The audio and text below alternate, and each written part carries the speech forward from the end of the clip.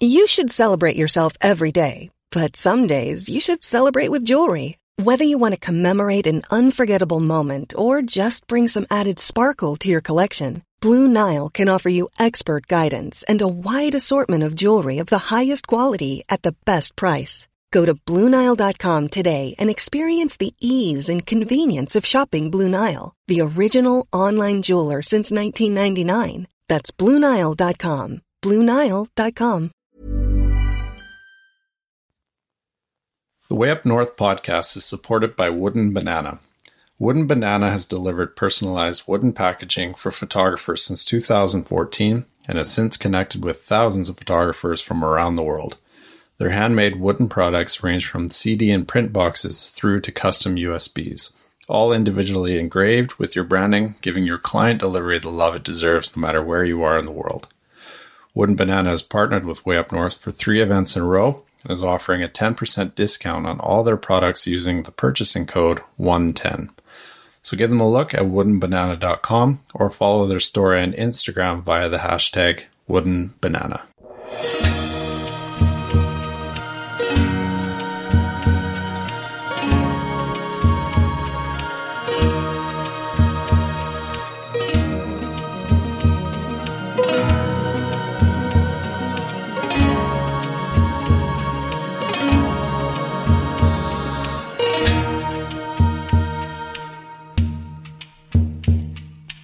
My name is Cole Roberts, co-founder of Way Up North, and in a moment, you'll hear the podcast host Jenny Hamar's hour-long conversation with Australian photographer Dan O'Day. Dan is a person with many layers, and as you'll soon hear, many of those layers are much deeper than his online reputation as Dan the hilarious guy with a cool accent. His charisma is legendary within the wedding community, and his infectious nature draws people to him in a natural way. But as Jenny found out, beneath the jovial surface is a serious side. So settle in, and here's Jenny's conversation with Dan recorded in June 2016.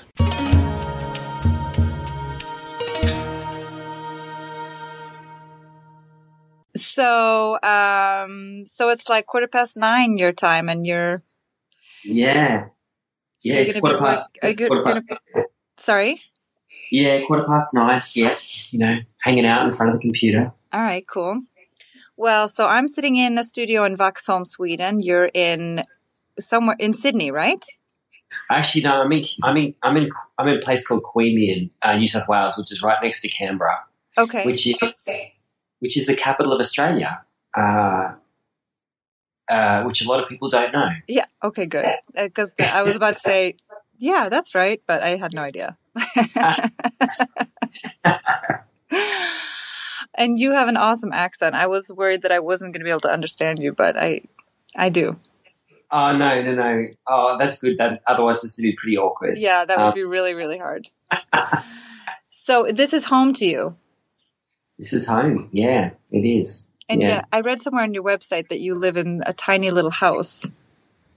Well, you know what? Here's the thing. The thing is, okay. So I'm a little bit guilty. I haven't updated my website in a little while. So the house is not so tiny anymore. So we've moved. That's good. A sign of success, or is it? Yeah, it's good. No, it's great. It's a nice big old house now. Like we're in a big old house. It's about 100 and something years old. So, oh wow. We like old, so it's still got the old factors. It's got higher ceilings and a couple of bigger rooms. Oh, that's and a nice.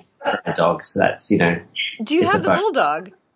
No, so I didn't get a bulldog. I got a Staffy in the end. English Staffy. She's gorgeous. Nice. She's sleeping down there just at my feet at the moment. What's her name? Jessie the dog. Oh, nice. Because on the website it said you were obsessed with bulldogs, but then that's changed as well. Well, I am, and we were at the time. So when I did that, I mean, you just reminded me so much. I need to update my bio. Well, anyway, so that's a side note, I guess. Well, here's your chance to update your bio.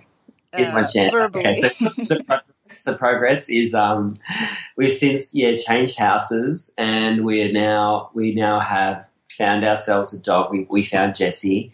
She was we wanted to have a little French bulldog or a little bulldog, but we then I don't know. We were sort of we got convinced that it would be a better option for us to get an older dog go rescue an older dog, So we went around and looked online for dogs at the pounds that were, up for adoption. That needed a family. Yeah. And I thought to myself, Staffies, I don't know them that well. That I'd always associated with a little bit of a bad dog, but they get a bad rap. So anyway, we went and met Jessie, and we sort of at first we didn't think she was the one for us, and we went away, and Andrew was distraught, and I was upset because we'd really had our heart set on her online, like a bad internet date gone wrong or something, and then we went.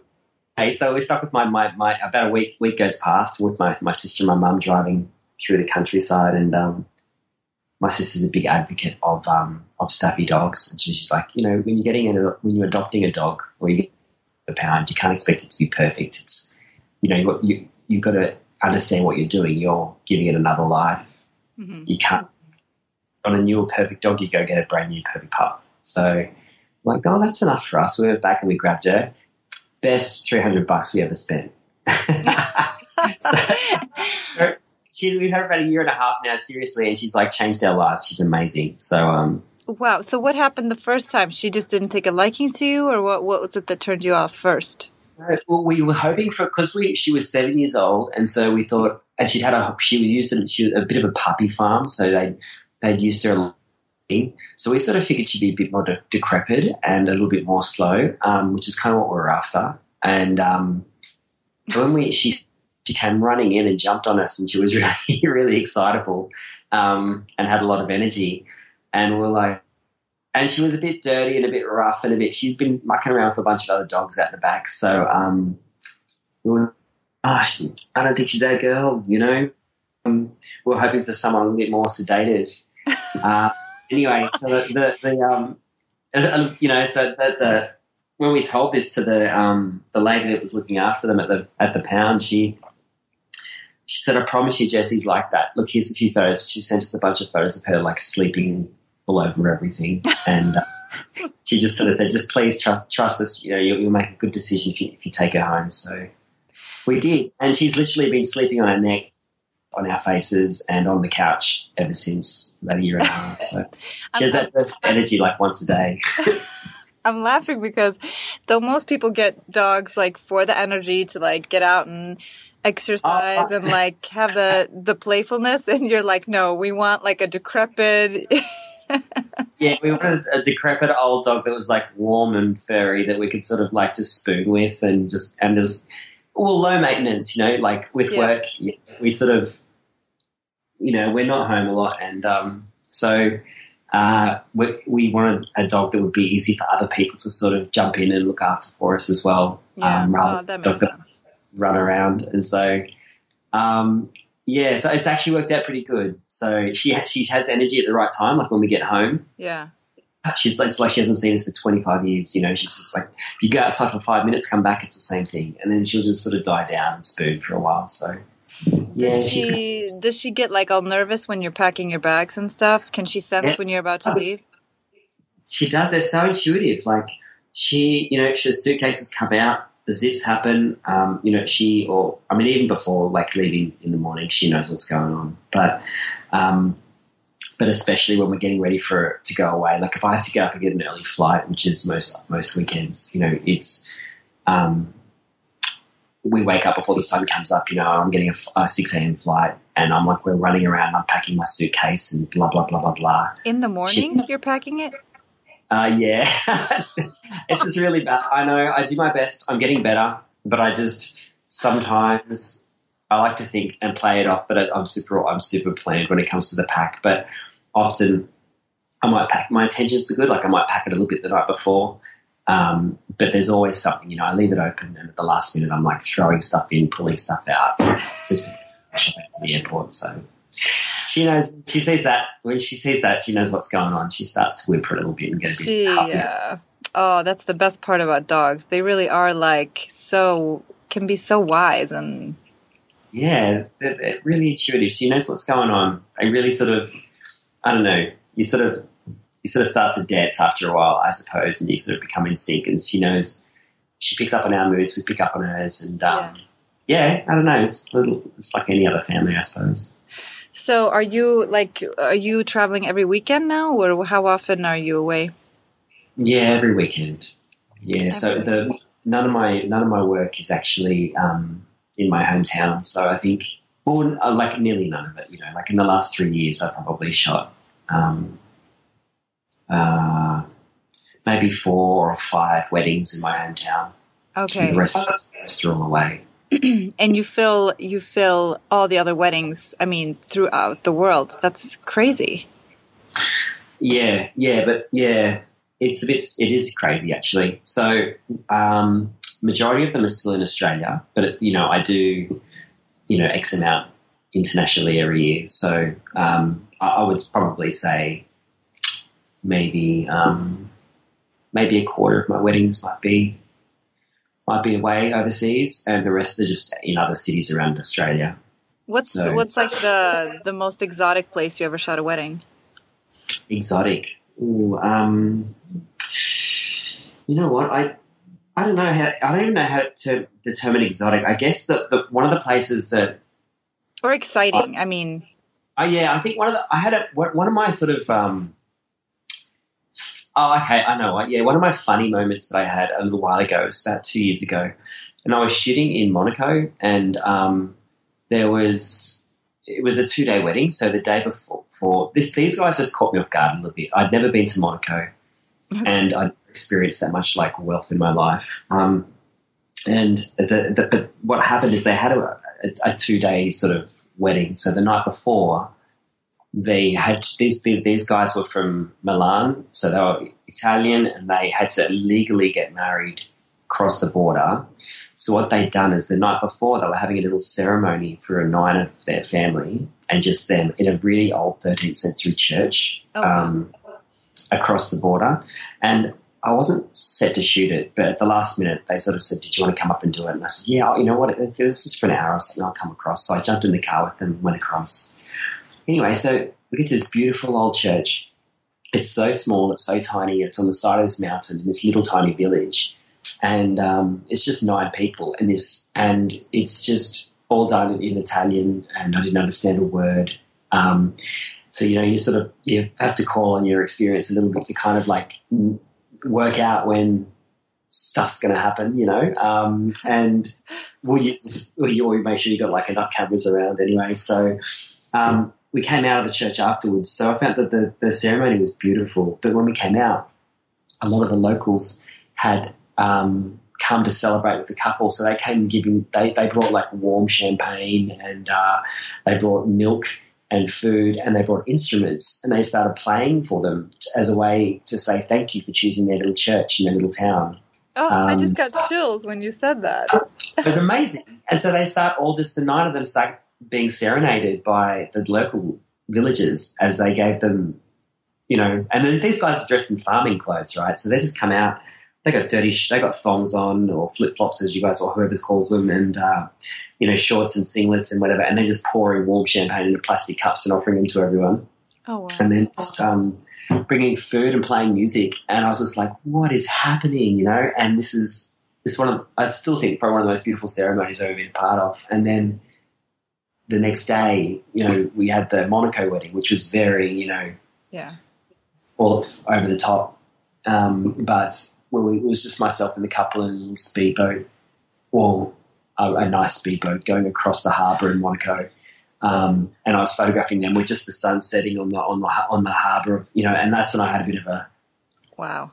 How the frick did I get here? You know what I mean? Like, how did this happen? Look at me, like things that you get to experience just because you're kind of like you have the camera as an alibi somehow, or yeah, it's like you get invited into these little bubbles of other people's lives, and I don't know. I think that so I guess to answer the question, that was one of that 24 hours was just really, and because they were so different, both celebrations, like the day after was really, I don't know, it was just lots of wealth and lots of wealth, I guess. And the day before was very rustic and very real and very, I don't know. It was obviously, nice. Obviously both are, I mean, awesome in their own right. But which one appeals to you more between those two styles? The first one. Yeah. Yeah, the first one. Yeah, I think more of. Sometimes it feels like those big flashy weddings. It's like it's so made to be photographed that it's almost like it's like yeah. Or what do you think? I mean, yeah, I think I think it's hard. Like, you shoot. I used to when I started getting really fancy weddings that looked really beautiful and were visually stimulating to photograph and amazing to be a part of. It was really exciting to me because I thought to myself, hey, I've arrived. I'm getting hired to shoot these really beautiful weddings. But then I find myself like at some of them, it's very rare to get both. Like you get this sort of visual stimulation. That's a word. Visual simulation. Anyway, whatever. And you get. I'm on so much medication for my sickness right now, so you have to just go with my mental failings. Anyway, so. But it's rare, and sometimes you might have a little bit more low-profile wedding, and it's like highly emotive, and there's a lot of the couple gets to connect with the guests, and it's not as big. So it's rare that you can make the two dance. I think, well, not rare. It's when it does, it's really beautiful. Yeah, it's kind of like a favorite combination, a sort of sincere, heartfelt celebration that's also beautiful to look at. But the bigger weddings, with all the stuff that's all the shiny stuff, I like them for different reasons, I guess. I don't connect with them emotionally as much, but as a photographer, I enjoy the action and I enjoy having to be on the ball and not having a second to really let my mind rest. Do you often party with the bride and groom at those big kind of? I mean, you know what? I mean, unless whoever's listening and I actually have partied with you, so strike you guys out. But generally, my rule of thumb is don't ever become a guest. I got this advice from another photographer years ago when I started out, and I've kind of always stuck to it. Like, I think I'm always like find it very hard. I'll have a couple of bevies here and there. They say, Dan, have a drink. Towards the end, maybe. I might have a couple of drinks. But I make it really. I really make an effort not to become a guest at a wedding. I'm always working. I never put the camera down when they say put the camera down and have a drink. If I do that, I might as well go home, in my opinion. So my job's not done until they receive their photos, so I can't relax until that's happened. So I have a couple of bevies, and I'll relax a little bit. But unless it's a friend's wedding, maybe then I'll definitely cut it a bit. I like that advice, though. That's nice. So I heard that Cole told me that, and I saw on your Facebook that you are getting married. I am, yeah. Congratulations. Yes, yeah, thank you. Yeah, it's like a weekend, it happened I asked the question a week and a day ago. So now it's so fresh. 1 week and 1 day of. Talk me through the day of, or talk me through the engagement. How did it happen? Oh, okay. So I was in New York about 3 weeks ago for a wedding, and there's one of my brides that I'd shot previously over that way had put me onto this jewelry store that sold this really great sort of antique or old estate rings, and so I've been telling her how I was planning on asking Andrea, and so she goes, well, you've got to go here. So I was over there and I went to the shop, and I was so nervous, when I walked in, because I didn't know what to do. I didn't know, if everything would be way out of my price range, and I'd be that guy, a male version of Julia Roberts, a Pretty Woman. When she walks in, she can't afford anything. And I come back the next day with all my shopping bags and tell them it's a big mistake. So I ended up, just going in and just doing the good old, I'm just having a little bit of a look around, and anyway, they sort of nothing on the walls. I liked a few of the things on the walls, and they pulled out she goes, hold on a second, I might have something for you. So she went out the back and she pulled out this beautiful little ring. I don't know, it was just kind of right, you know. So got the ring. It sounds like out of a movie. Like, oh, I think I have just the thing for you. You know, it kind of was a little bit like that because I was told. I initially was going to get a different ring completely, and it was going to be really beautifully over the toppy designed kind of thing, and I don't know, it just didn't feel right, and it didn't seem to really didn't match Andrea, and so she's a little bit more of a, you know, I feel like she was born in the wrong era. I feel like she should have been born around the 30s. But anyway, so I was telling this to the lady in the shop, and she just sort of, we're looking at all these rings, and I fell in love with a couple, but they were out of my price range. You know, they were a bit up there. So she goes, I tell you what, hold on one second. And then so Andrea always said to me, she goes, if you ever fight, she goes, I don't care what you get. You know, if it's circle and it fits on my finger, that's great. But she goes, if you ever just feel it, if you find it and it's something just feels right, just that's the one, you know. So when she pulled out, it literally was like that. She came out and she just had this, and it's just like this little ring, this little simple, beautiful ring. And I just, it was almost like when you find like a little puppy or something you connect with, you know, like straight away I was like, oh, it's the one. Here you are, you're the one, you know. And so they had to resize it for me, did that for me, and I came back and picked it up a couple of days later after I shot the wedding, and then brought it home. And anyway, came home, and I thought I'd wait a month or something and then work out this really elaborate way of asking. And but I thought, look, you know what, I'll try and get her dad on the phone. Because she's from Alaska originally, so I got Andrea's mum knew I was wanting to get the dad's permission, so she messaged me and said, hey, he's up in his office, now's a good time to call him. So I called him, cracked open a bottle of wine, and about 10 minutes I almost finished the whole bottle. I was so nervous. Asked his permission. Earlier that same day my mum was like, when are you going to ask her? Just ask her, get it over and done with. And when Andrea came back in the door that night, she said, I just got back. She was at the doctor's. She goes, the doctor just asked me, did you bring a ring back from New York for me? And she goes, I looked at him and just with a sad face said no. And she sort of just like wandered into the kitchen.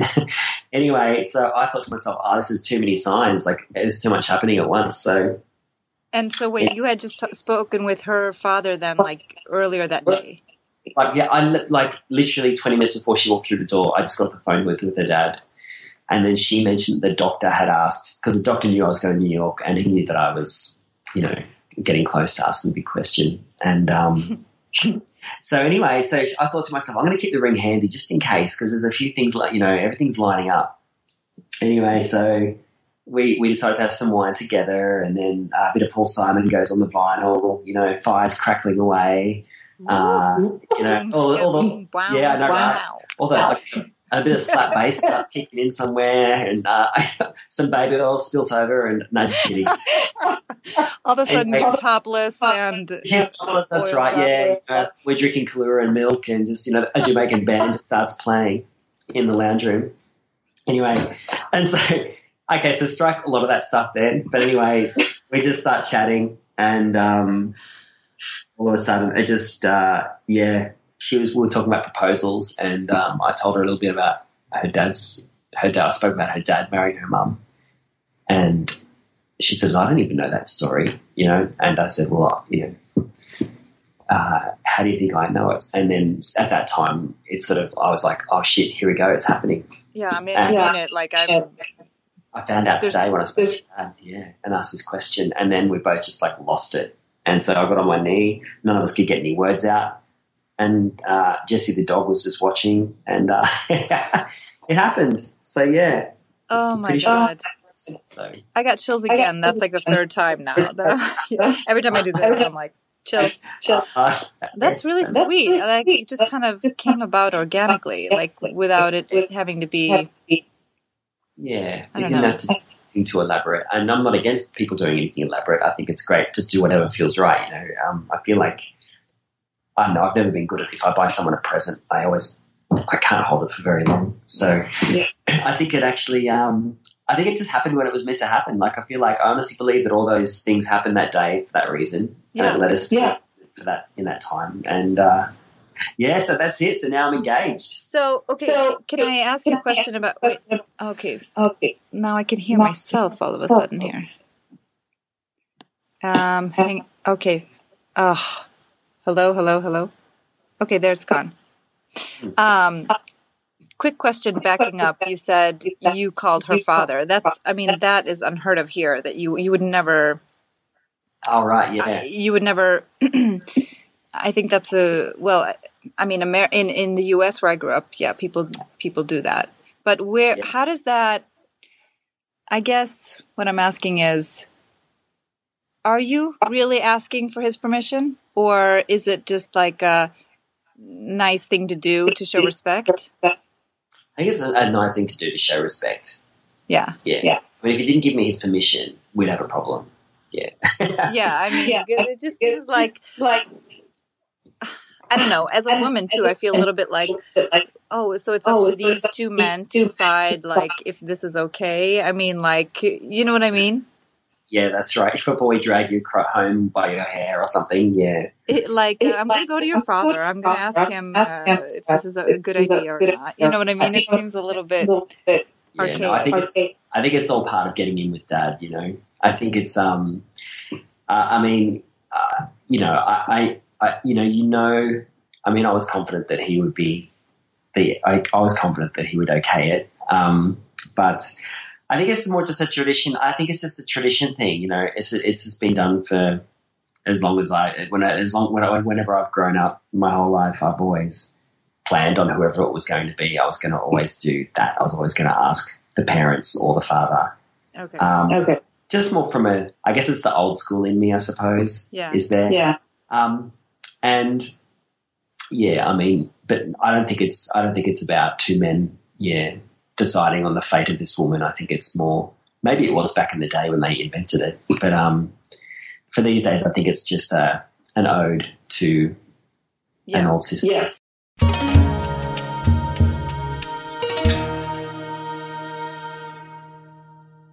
So we just talked about the engagement, which was awesome. Yeah. And obviously I do want to hear more about Andrea as well. But so how old are you right now? I just turned 40. You did? So we're almost the same age. When did you turn 40? In January. Congratulations. Thanks. I made it. You made it. I was just talking to someone right before this podcast about how it's funny having a birthday. It's like you get celebrated for just like kind of waiting and surviving. I don't know. It's like you haven't like achieved anything really necessarily, but you just... No, that's right. You just lived, you know. I think like, you kind of... I don't know. You go through like a little crisis. Like I definitely went through a little crisis in the lead up to turning 40. Oh, you did? Good. I mean, not good, but tell me about it. No, I did. I was freaked out, you know, because, you know, ever since you're little, I mean, I went through the same crisis when I turned 25, and I went through another one when I turned 30. And when I turned 35, I had another little mini crisis. But then, and I'm sure I'll have another one when I turn 50. But it's just, you know, the big 4-0, you sort of have this sort of, I don't know, picture of what that is when you're younger, when you're growing up. And you always think that, you know, 40 is, I remember when I was like, you know, 10 years old, like 40 was like an old guy, you know. Well, it is. And, you know, and you sort of get there and you're like, oh, shit. I'll be like, please don't. Go gentle. I'm 39 and a half, so I'm like way out. I got a ways to go. Yeah, you're still in your 30s technically. I'm still in my 30s, yeah. So I wouldn't know what it's like. But tell me, what's it like to be 40? No. Oh, it's amazing. All of a sudden, you know, you just know so much and you have so much advice. I'll call you the next time I need some wisdom. No, but what was the crisis like for this one? I mean... I think it was just more... I think it's actually a crisis that folds back from 50. You know, I think growing up, I think 50 is the age. Like 50 is when you're in your head, you're like old, right? So as I get closer to it, I think 40 is like 10 years away from 50. Then I think I just turned 30. Where'd the last 10 years go? I mean, even when I was 30, I wasn't even a photographer. I was even started taking pictures when I was 30, you know. So it's like a lot had happened in my 30s, which is great, but it still feels like it wasn't that long ago. And so now I'm like, shit, it won't be long that I'm 50 looking back going, I just turned 40. And then before I know it, I'm dead. So that's the that was the crisis I was going through. And then, you know, yeah, I think a lot of people go through it. But I you know, another friend she just turned 40 and she gave me some good advice. She was sort of saying that, or no, she put something online freaking out about it, and then other people gave her advice, which I read.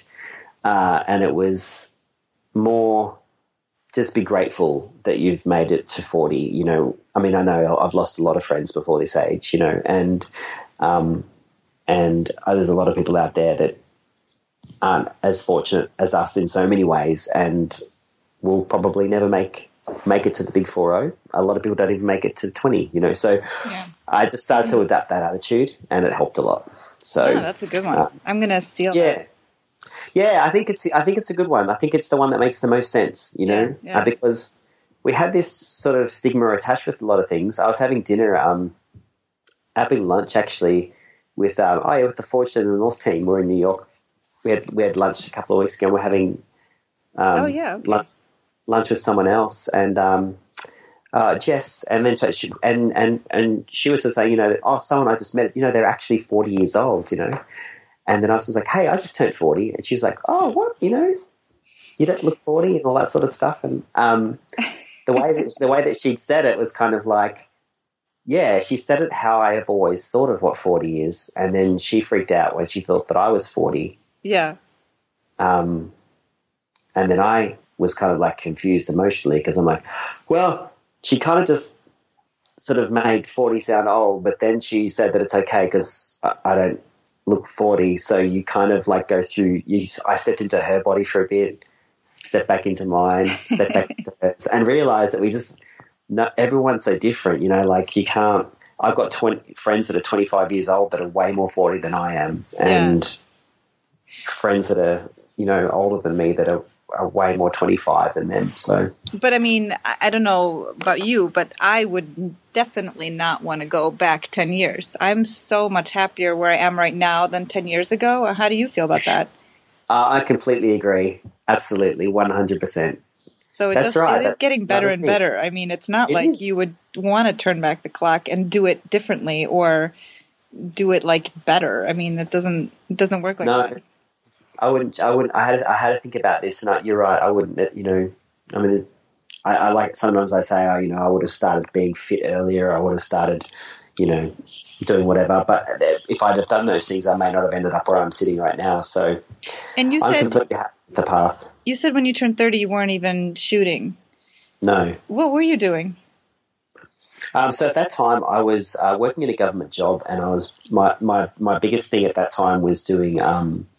Well, I was showing in galleries with my paintings, and I was playing in a band at the time that I was really hoping would be, you know, that'd be my saving grace. So between my painting and my music, that was they were my passions and what I was pushing for a lot. And for my 9 to 5, I was working in the government. So I had a job in the government for nine and a half years. So that there you were just like, you know, like clocking in and out kind of thing, or were you engaged in that job as well? No. I was sort of clocking in and out. Yeah, it was, you know, it's project management and you know, medical research stuff that was sort of more taking care of the peer review process of some grant funding schemes and things like that. And so it was involved. It was a cool job. Like as far as government jobs go, I enjoyed it, but I think it's mostly because I enjoyed the people around me. Okay. Enjoyed like my colleagues. So we had a lot of fun. That was cool. So that's why I was in the job for so long. Yeah. And then you were like by night you were painting and in this like amazing band and like. Well, yeah, we'd rehearse. Yeah, we'd rehearse a few times a week, and we'd play. You know, we'd do stuff we'd do tours, and we'd play on the weekends and get away and do whatever. but I've been playing music, by that stage for 15 years. What do you play? Well, I was drumming in one band for a long time, and I was singing in another one I was drumming in one for about 10 years, and I sang in another one for about 7. Oh, wow. So, and what was your like main thing, or were both equally? They both had their own, they were both pretty, both bands, I think fulfilled me, equally, in different ways. Yeah. And they both probably achieved similar levels of, inverted commas success, which means, as far as bands can be successful, which is basically to the level of, being able to tour and get some free beers and food at gigs. I'm not buying any mansions or anything, that's for sure. And then with my painting, it was just, I would try and I'd aim for like one solo show a year. So I was doing that.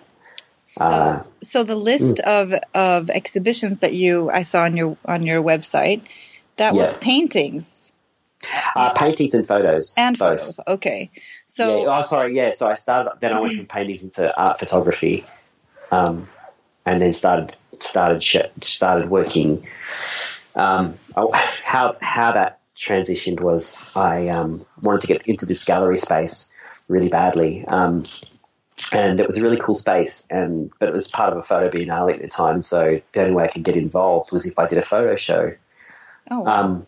And so I played around like a little bit with cameras, but nothing too serious. And then the guy that was living at the back of my house at that time, he was a lecturer in photo media at the Australian National University, and a quite prolific photo artist. And so I said to him, "Hey Dave, like I've got this space, I need to do a photo show, but I don't know how to use the camera. Like I'm going to buy a Mamiya RZ67. I need medium format film, and I need to show me how to use the light meter."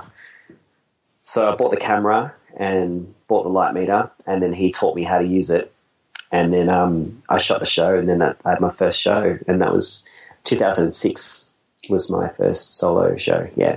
Wait, you just picked up a camera, took the photos, and they were like, "Yeah, it's good. You can show here." Yeah. So it kind of worked out really well. It was funny, I got obsessed straight away. Like I was in it. So I was shooting. I came up with the body of work. And what was it about? What did you shoot for that first show? It was called Still, and it was I'd shot. I guess in the witching hour. So it was sort of at that time I was getting a lot of insomnia. So I wasn't. I also struggle with anxiety quite a lot. It's been something I've just had since my early 20s, but a lot of the time I wouldn't be able to sleep at night, or I'd wake up at 3 and then not be able to go back to bed. So I thought, well, rather than sort of trying to fight it in bed and just looking at the ceiling for hours, why don't I get up and start to create some work in that time? And so I started to shoot my subjects between 3 and 5 a.m.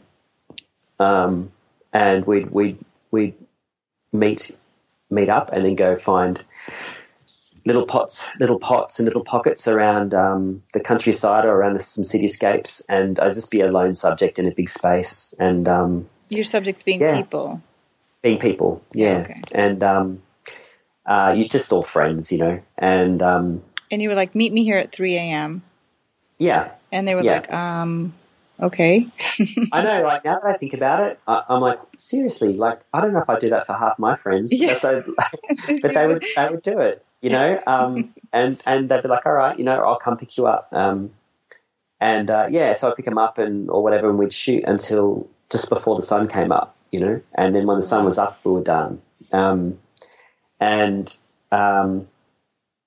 Or actually well before the sun was up, it would still be blue, so I didn't want to shoot anywhere outside of that. So I did 16 pieces, and I had them all printed, really big, really, really big, like 1.5 meters on the longest side. And it was 6x4, so they were huge. That's and then I did the show, had the opening, and I got a lot of media behind it. and sold quite a bit of work. And a few of the works I sold was to some property developers in Canberra who are actually art collectors, photo collectors. So That's incredible. Yeah, it just worked out that way, and it led to my first commercial gig, which was through them for their new precinct they were doing, and I just got to work with them with my with the medium format camera and shot a billboard for them and some marketing material, and that was my first entrance into paid photography work, which eventually then led into weddings. Yeah. So, what year are we talking here now for this show that you did, the first show? That was 2006. Oh my God, that's 10 years ago. Yeah. That is 10 years ago. You were 30 and this was going on.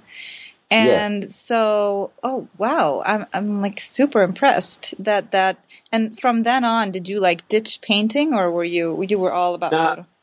No, I mean, photos quickly took over. So painting still was around, and I still I miss it so much. I mean, it's completely not around now, but in my July that I'm taking off, I'm gonna start painting again. But painting just started to wean out.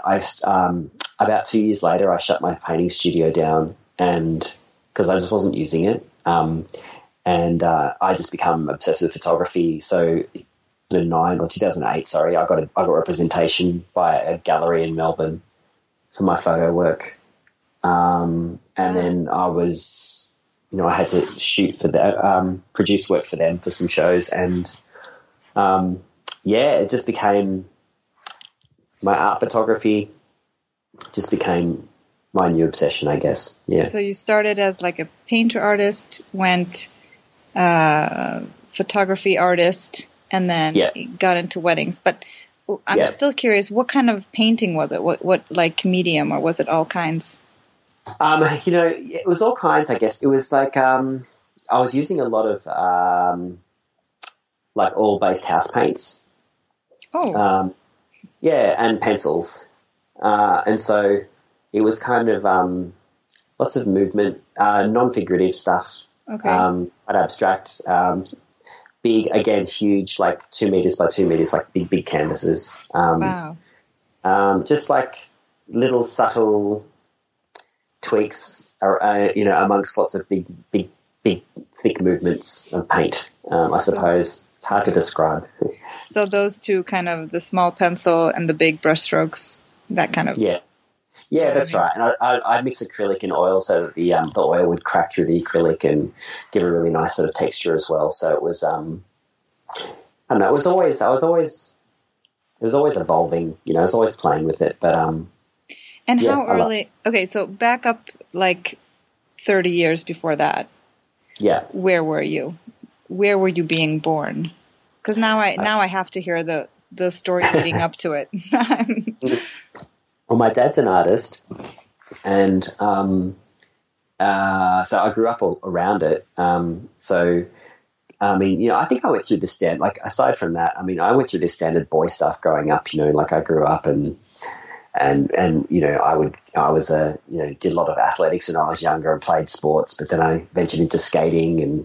Then I ventured into music, and that was sort of the trend, and so on and so forth. By skating, you mean like skateboard? I like skateboarding. Yeah, because in Sweden that might mean ice skating. Right, okay. I know, definitely not that cold here. When I was younger, like I had my dad. I used to sketch family portraits for pocket money. So I was sketching a lot first. So I used to enter a lot of drawing competitions through school, and so pencils and lead and sketch was like where I started. And then I used to like get anatomy books, open up the encyclopedias that my parents bought, the Encyclopedia Britannica, and I'd go through like some of the anatomy sections and draw the human body with pencil and, draw dinosaurs and skulls and funny little things. But anyway, so I realized I could do some portraits. So I started sketching people and their families for some money on the side when I was about 12, 13. Wow. That's crazy. You were like you should have been born on the streets of like Montmartre or something in Paris. Yeah, yeah, that's right. Absolutely. I wouldn't mind. That'd be fine as long as it's warm. I guess so that was always there, you know. And then Yeah. that just sort of I lost interest a little. I was always you know, drawing. So that was always something I always did. That's My dad was always painting and sculpting. And I just grew up with that. And my brothers are talented, both talented artists. You have two brothers. Yeah, I've got two brothers and a sister. Okay, wow. Big family. And what about your mom? No, mum and my sister, they don't have any artistic, nothing in between them, which which we give them a hard time about all the time. But no, none of them got any of the artistic stuff. It's all, no. Oh, that's funny. So what's their thing? I mean, yeah, you know what? they're like just engineers awesome. or? No, they're just not. You know, my sister's really fit. She's a fitness instructor. Okay. She tries to get us boys in shape sometimes. She makes us vomit. She makes you what? Puke. You know. Yeah, like okay, that is what I thought. By working out so much. By working out, Okay, yeah. it's not like bulimia. No, not after your meal. It becomes very expensive. Sorry, I got confused there for a second. Yeah, different sort of family. Yeah, but yeah, no, they don't. You know what? No, mum and Megan. They're just cool girls. they don't really have. Neither of them really have hobbies or anything. They don't have like they're like this way. No. No, that's right. They just are just awesome at living. Yeah. And you guys are artists. Yeah. So, are they working artists? Your brothers as well? Or are they working in creative fields? No. So they're not. They're both working for good causes, though. They work for non-profit organisations, so they take care of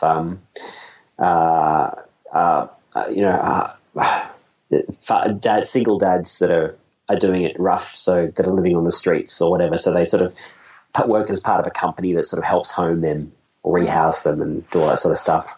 So that's their thing. But my brother Luke is still regularly painting, and he shows his works at markets and sells his works at fairs and all that sort of stuff. So it's not his full-time thing, but he still does it. But he does it. Wow, that's really cool. So then, in your teens, you said when you were 12, you were sketching for money. You started to switch over and do more of the art stuff. Or when did it become like a passion? A passion. The art became a passion, I think, when I was about 19. That's when it became a passion, I think. So when I'd moved out of home and. Started just drinking. I was excited, so I was drinking every night, and at the time I was, smoking cigarettes, and I was really just into that scene. I was around a lot of artists, and I thought, and so I just started. I was playing music. Actually, music came first. Back in that, so 17, I started playing music a lot more, right? And then sort of painting came back in a couple of years after that, and so. And have those two things ever been kind of like collided in any way? I mean, or have they been like separate parts of you? No, they've been separate parts of me, I think. Yeah. Yeah, they've been different worlds. It's interesting that you've had two such big like passions, or what you want to call it, activities, hobbies. Mm-hmm. They take a lot of time, and then the full-time job. So did you study either of these things after like sort of high school, or did you go... No, I've actually never studied any. I've not studied photography or painting or music. They all just were things that just happened. I think that's why maybe I do them and I love them. Maybe if I studied them, I wouldn't have liked doing them. I'm not sure. I would definitely inclined to agree with you there.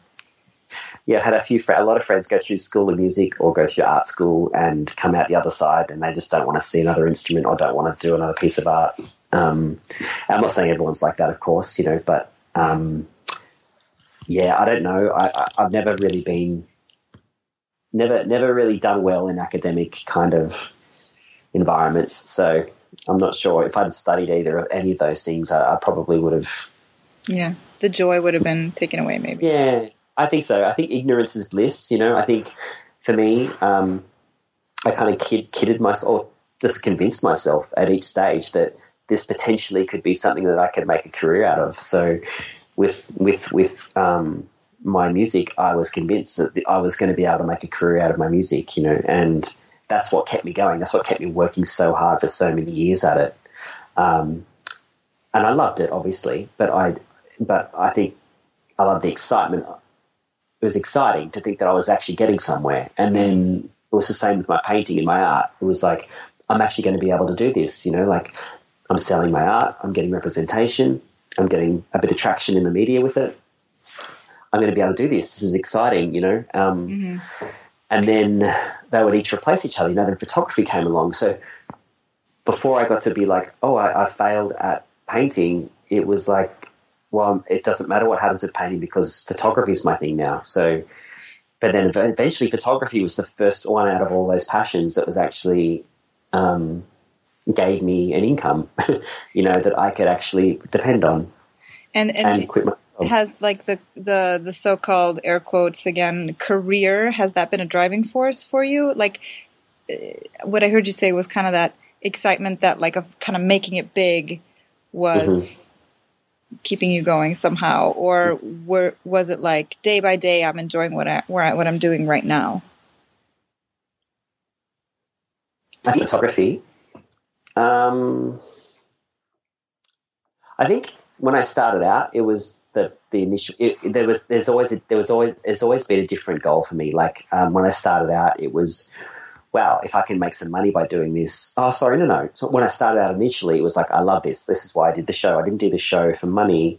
I did the show because I wanted to create something that I was proud of, and then have people come to a gallery and see what I've done and enjoy it with me over some champagne and some red wine. Not a good mix, by the way. Yeah.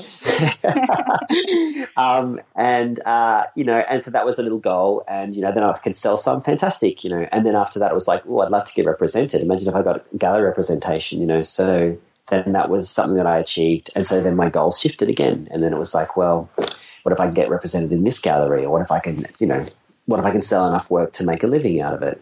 Yeah. But I wouldn't keep doing it if I didn't love it. And I think with photography, it was a similar thing. It was like, when I went into weddings, it was like, this is cool. Like I actually just got paid for doing this thing that wasn't my government job. That's pretty good. And then I got paid more, and then more and more clients are finding me, and they're wanting to book me and spend money on me. So I was going, wow, this is giving me heaps of confidence and encourage. It was really encouraging. Yeah. And so that was my goal, is to just get enough bookings. And then after I was getting enough bookings, my goal was to get my work known by my peers. And so I wanted my boat recognized by my peers through whatever means, competitions or whatever, getting it out there. And then, of course, when you get recognized by your peers, then you just want your business to be a successful business, and then you want life balance, and then you want to get busy, but then you want to slow down. So, it comes around full circle. It's funny how you're so right about that. It's like two opposing forces in a way. Like I want to grow this part, yet with age maybe too. Part of it is like, okay, but yet I also want to like be mindful of what's important here. But what's the next thing now? I mean, like now you're a rock star in the wedding photography industry. So do you have like, the next goal is to, no, well, conquer the for world me, or what? Yeah, no, I think for me, I'm at the stage for myself now where my next goal is just my personal health and my life balance, and just taking it back a couple of notches. So that's kind of, I'm working that one out now. So I feel like obviously I need to stay in business. I would like to stay relevant. I think any artist wants to. So it's important for me to stay relevant and stay in business. But at the same time, I'm not going to do it by burning myself out anymore. So, next year will be the first year that I've given myself a tight cap on weddings. So I'm going to just cap it at 25 weddings and not shoot anymore. That will free up a lot more time for me to sort of focus on myself and my relationships with my friends and my family. You know, for me, I can put a monetary value on that. I've learnt that much, you know, like you don't need to be earning, I don't need to be, you know, shooting an extra 15, 20 weddings a year.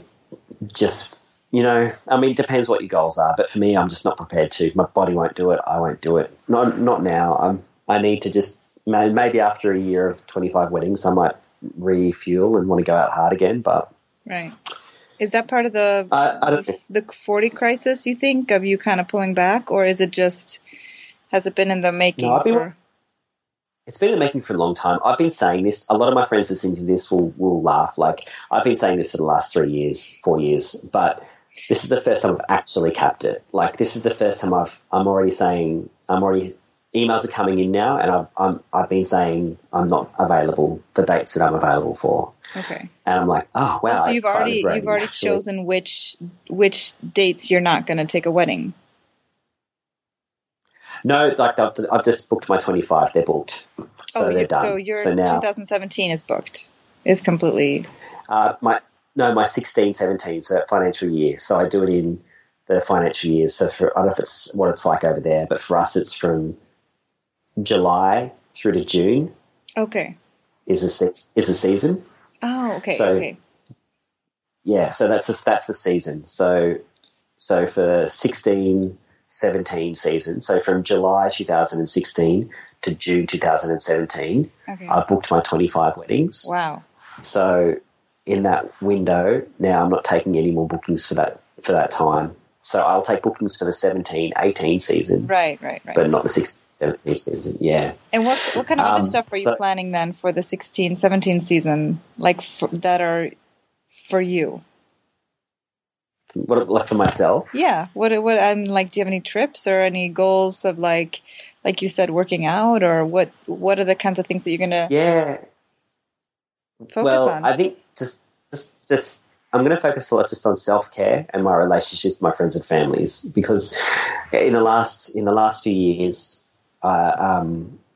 you know, my only friends that I've got now, and this isn't like an only thing, because some of the best friends I've made in my life are all photographers. You know, some of my best mates to this day are my photographer friends, and I'm grateful to have met everyone. I've met so many amazing people in the last few years, you know, but a lot of my friends that aren't photographers it feels like a lifetime that was 2 years ago, I just don't have any contact with anymore. And that's the way life goes. I'm not going to try and force something that isn't working, but I'm never home, and I don't get to see my family as much as I'd like to, and I don't get to harness those relationships with those people that aren't necessarily in my industry.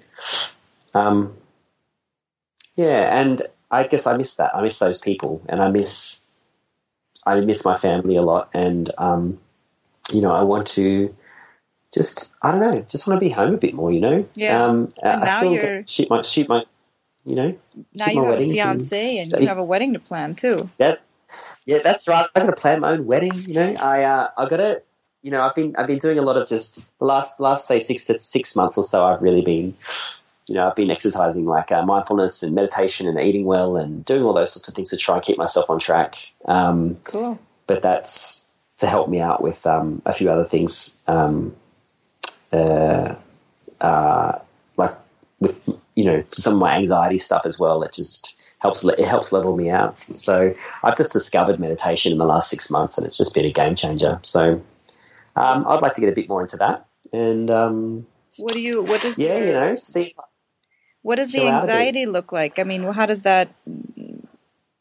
I mean, I so many people suffer from it. So do you mind talking about it?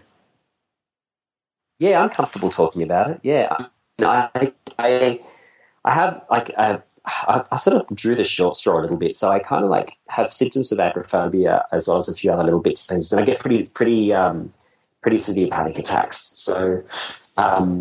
Wow. It's not that I have daily anxiety, but I have daily awareness of it. And so, you know, sometimes it's a little bit more crippling than others. And the trouble that I have is that, you know, especially if I'm in like countries that I don't feel that I'm safe.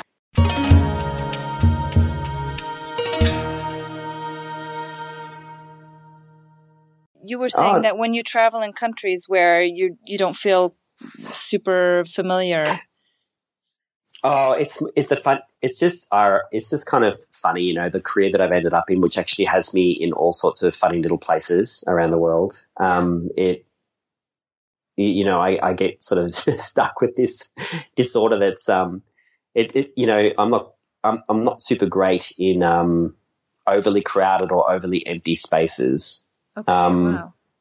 And I'm also not very good if I know that if I'm a long way from a hospital or something like that. So it's just, but I mean, you know, I manage it.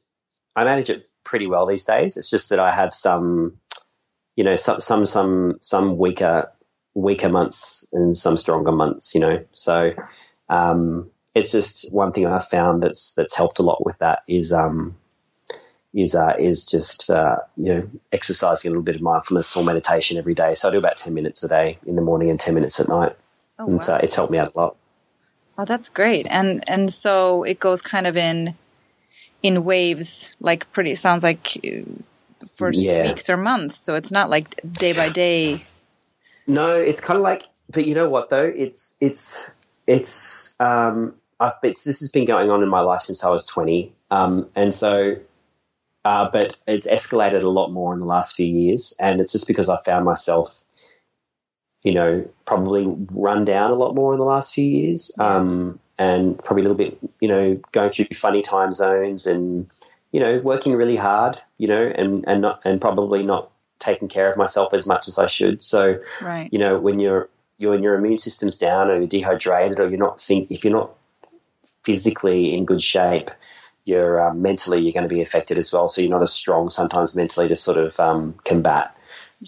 Say a panic attack ever comes on, you have a lot less strength to stop it. And so I find that if I sort of exercise my mind and just generally just look after myself, I'm in a much better place to, first of all, not be in a situation where I get myself into a panic attack, but I can be strong enough to talk myself down from one if it does pop up, you know. So do you feel you can feel them coming on? Obviously, like okay, you feel the signs, and then what do you do? Oh well, basically, if a panic attack's coming on, so I mean, you know, for people that don't know, I mean, panic attacks, there isn't anything worse. Like, you know, that you really, it's basically the fear of impending doom. So you honestly believe, without doubt, that you're dying. Like you're convinced that you're about to die. So you whatever situation you're in, you think that you're not going to live through it. I can't stress how real it is, though. You really believe it. So you create these scenarios in your head that your heart's going to stop. You know, you're having a heart attack, or you're going to pass out, or you're running out of breath, or something, and it just becomes very real, and it escalates really quickly. And they can last from 4 to 6 minutes, between 4 to 6 minutes. But you know, it is all in the mind, and but it does affect you physically. You know, so your heart rate can go to an incredible. It can go from completely calm, you know, 60 beats a minute, to close to 200 or more within about 30 seconds. It can escalate that quickly. You know, it's. I mean, you are literally panicking. So, which is the body's way of you're panicking. It's fight or flight. That's what happens. Right, so you go into a really, really severe panic, and you're irrational. So I've just been taught a few techniques from some good head doctors and this app that I listen to, and they're just some techniques that just help me regulate my breathing and understand my body and understand anxiety and understand that you don't need to fight it. It's just something that's it's in all of us, you know. It just pops up in some of us a bit more than others.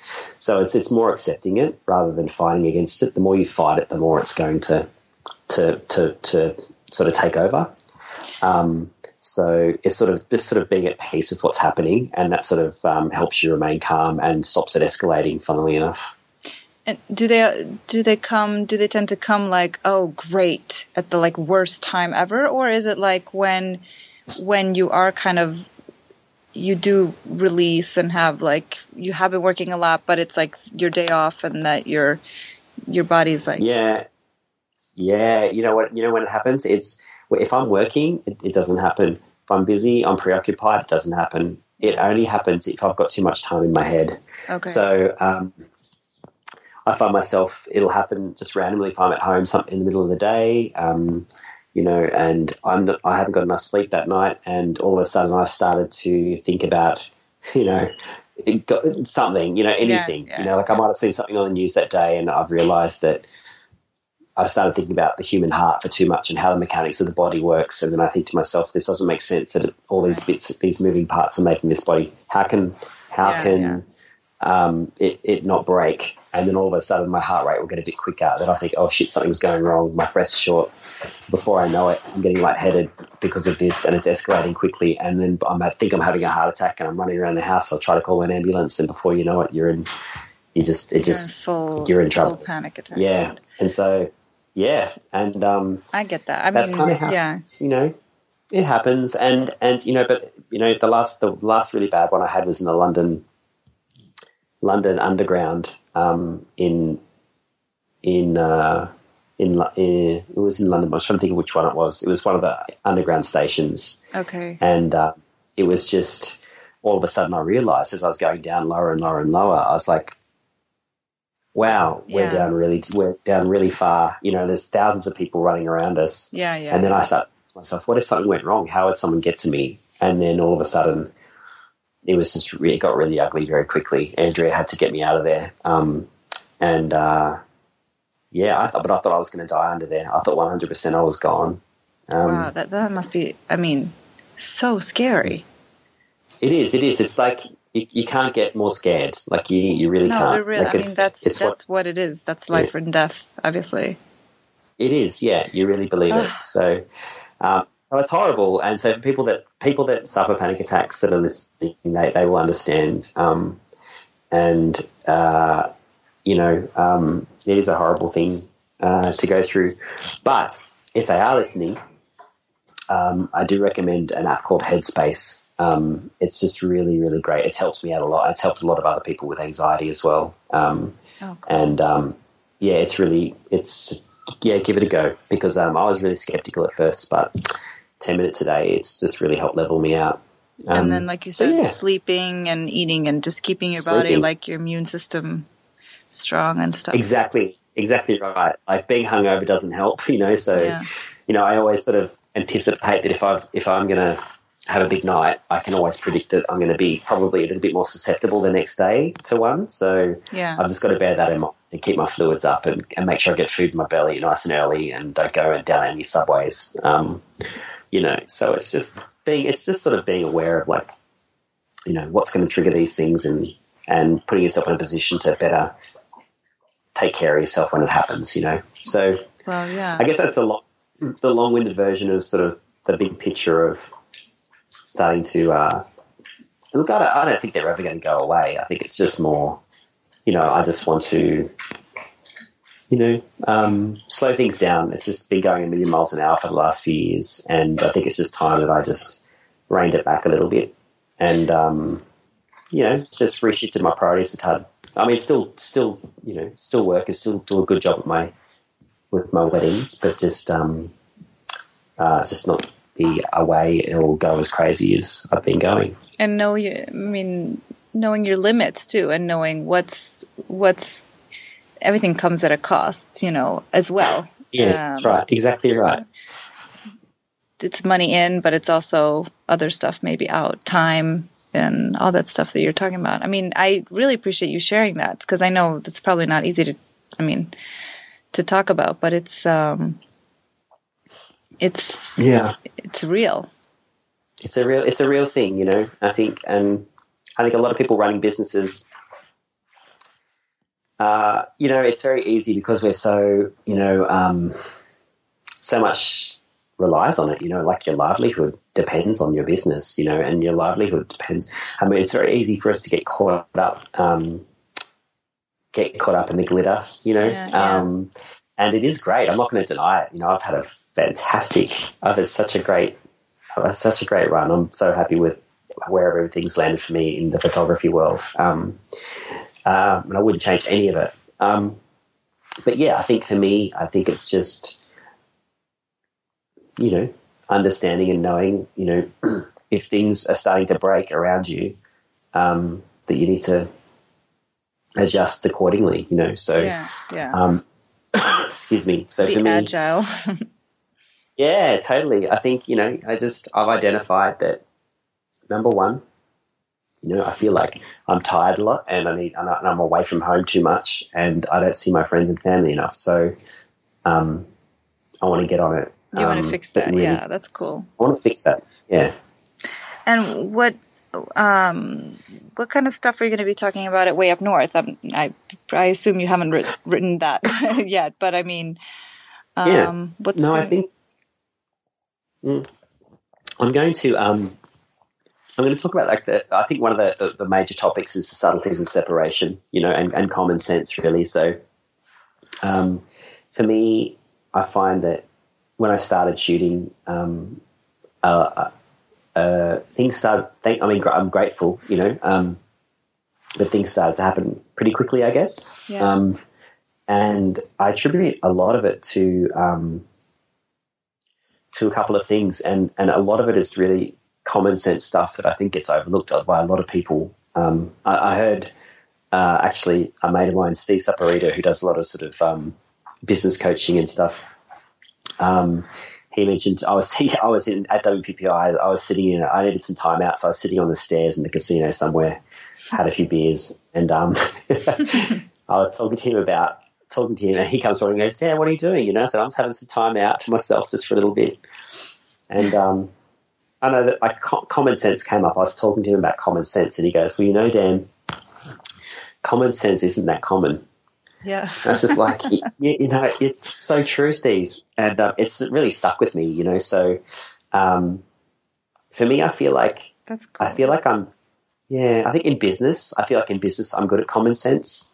And I feel like it's one of my strengths. And I think also another strength I feel like that's worked for me anyway is never really doing anything too dramatic in my marketing or in my business to stand out. You know, it's just lots of little tiny pieces, lots of little things, little subtleties. So I guess I'm going to talk through lots of little subtleties to help sort of separate yourself from the crowd. And so that's the general basis of my talk. Yeah, good. Well, don't go deeper because then it'll be spoiler alert here. But I don't do that. But that's first of all, that sounds super interesting, and you strike me as the kind of person who, I mean, wow, you have so many. You're like an onion, like so many different layers that.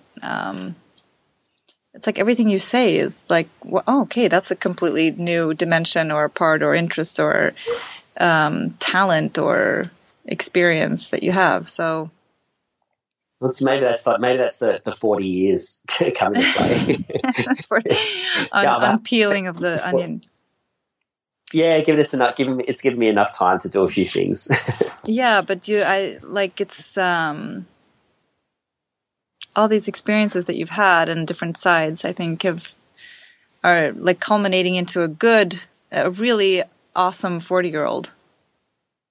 Thank you. Thank you so much. I'm taking that as a huge compliment. Well, you should. I mean, talking to you has been like super interesting, and obviously I'm going to be at Way Up North, so it'll be nice to meet you in person. But definitely, I can't wait to high five you. It'll be fantastic. Yeah, definitely. That sounds interesting. I think we're going to round it off a little bit because we've been talking for a while, but I feel like we could talk for hours to come. Yeah. But I'm going to let you go to bed. It's late by you. Thank you for sharing all of that and for being so open. I think, it's rare and it's interesting, and I think a lot of people can identify with some of the challenges you spoke about too. So I want to thank you for being so open. Jenny. No, thanks for having me. And thanks for asking. Thanks for the conversation, really. It's been a great chat. It's been a really good chat. It's been, unlike other sorts of conversations or interviews that, are out there. I really enjoyed it. Yeah, thanks. I did too. We'll be in touch, but I will see you in a few months. I hope that you get a nice month of July off. I'm gonna hold you accountable to that and check in with you and afterwards and make sure you really did it. No, I know. I think you won't be the only one, but I'm going to do it. I'm going to get up in my barn and do some painting and try not to do any work at all. So I'll see how we go.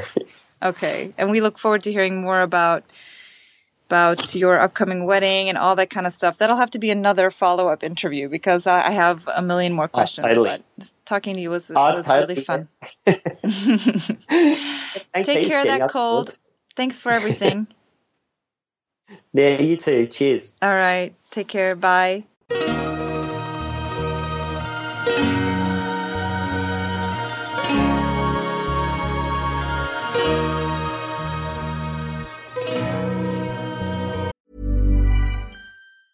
Planning for your next trip?